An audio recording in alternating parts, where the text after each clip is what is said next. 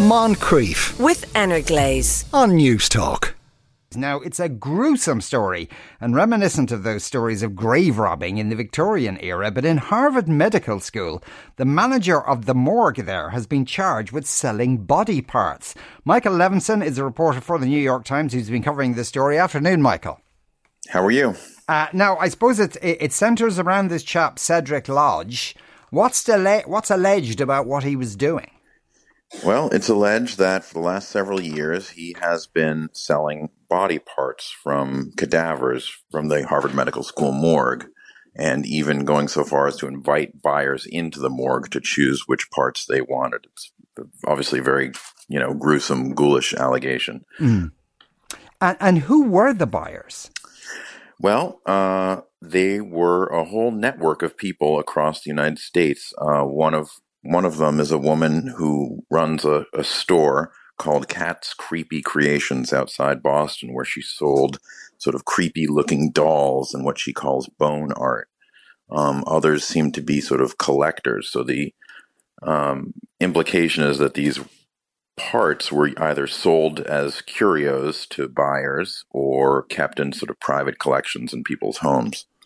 And what kind of money was changing hands for these?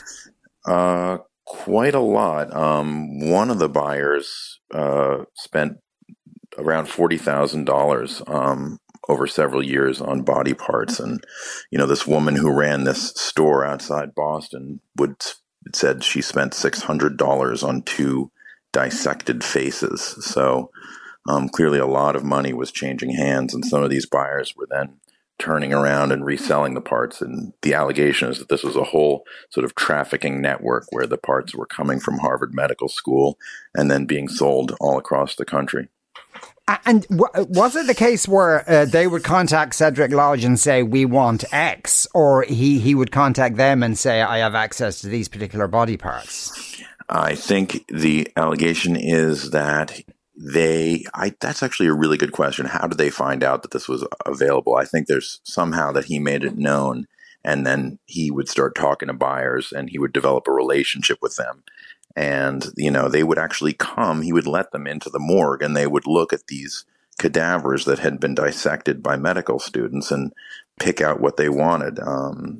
He was supposed to be taking care of, watching over these cadavers and preparing them for cremation, which is what happens after dissection. And instead of bringing them to the crematorium, he was, selling them off for money, along with his wife, interestingly enough, who was seemed to be handling the business end of things. She was collecting the Venmo payments that people were sending in.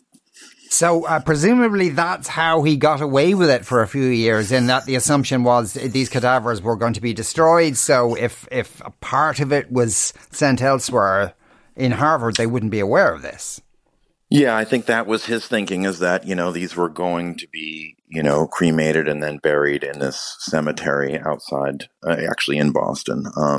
But obviously it wasn't, very carefully done, criminal network, at least according to the indictment. These people were buying and selling these parts on Venmo, which is, this electronic payment system where you can track the payments, and even writing in a little memo like head number 7 or brains as they would pay money to him. So they were basically writing it all down, and the indictment includes all of these details. So. Yeah.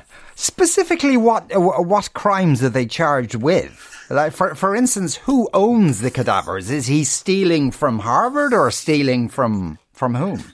They describe Harvard as a victim in the allegations, and the crime is it's interstate transportation of stolen goods. It's a very technical crime, so it doesn't specifically deal with desecration of bodies or anything like that. It's interstate transportation of stolen goods, and I think some sort of fraud allegation as well. But that's what the official charge is. And, the manager of the morgue and his wife have made an initial appearance in court, but they haven't really responded at all to what the allegations are. We haven't heard what they want to say, if they want to say anything at all. We've reached out to their lawyers, but nobody's responded. Yeah. Now, they've been charged, and some of their apparent customers have been charged as well. Is that the case? Mm-hmm. Yep. The woman who runs this, creepy doll store was charged. A number of the buyers have been charged. And, the investigation is ongoing, so we may see other people charged along the way. But there's buyers all across the United States who the, federal investigators were able to track down, and they've been charged. Yeah. It doesn't do wonders perhaps for Harvard's reputation in that Cedric could apparently just, sell off body parts and there was no supervision. Right. And yes, it's definitely a blow to Harvard Medical School. They called it an abhorrent betrayal. And obviously it hurts their ability to get people to donate their bodies to science after they die. People who do this do it altruistically because they want to help out the next generation of doctors. They feel like they're doing something positive for society, but you do it because you want to, you want your body to help out science, not because you want to be sold as a curiosity in a shop out in Massachusetts. So and these bodies, after they were cremated, were those ashes supposed to be returned to the families, or what was supposed to happen to them? Some of them actually were. So it depends. The families can request whether they'd like the ashes returned to them or buried in this plot. I don't know specifically with the parts that were sold here, but local reporters in Boston have tracked down some of the families who have been horrified to learn that their loved ones' remains were sold off like this, and this has been very painful for them. Yeah, given the ghoulishness of the content matter here, I assume this is attracting enormous amounts of publicity in the US. It is. I mean, when you've got, body parts and Harvard combined, it obviously attracts a lot of attention. Harvard Medical School is renowned, among the best medical schools, in the country.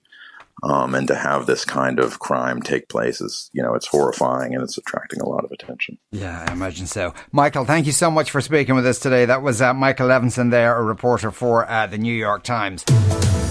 Moncrief, weekdays at 2 p.m. with Energlaze on News Talk.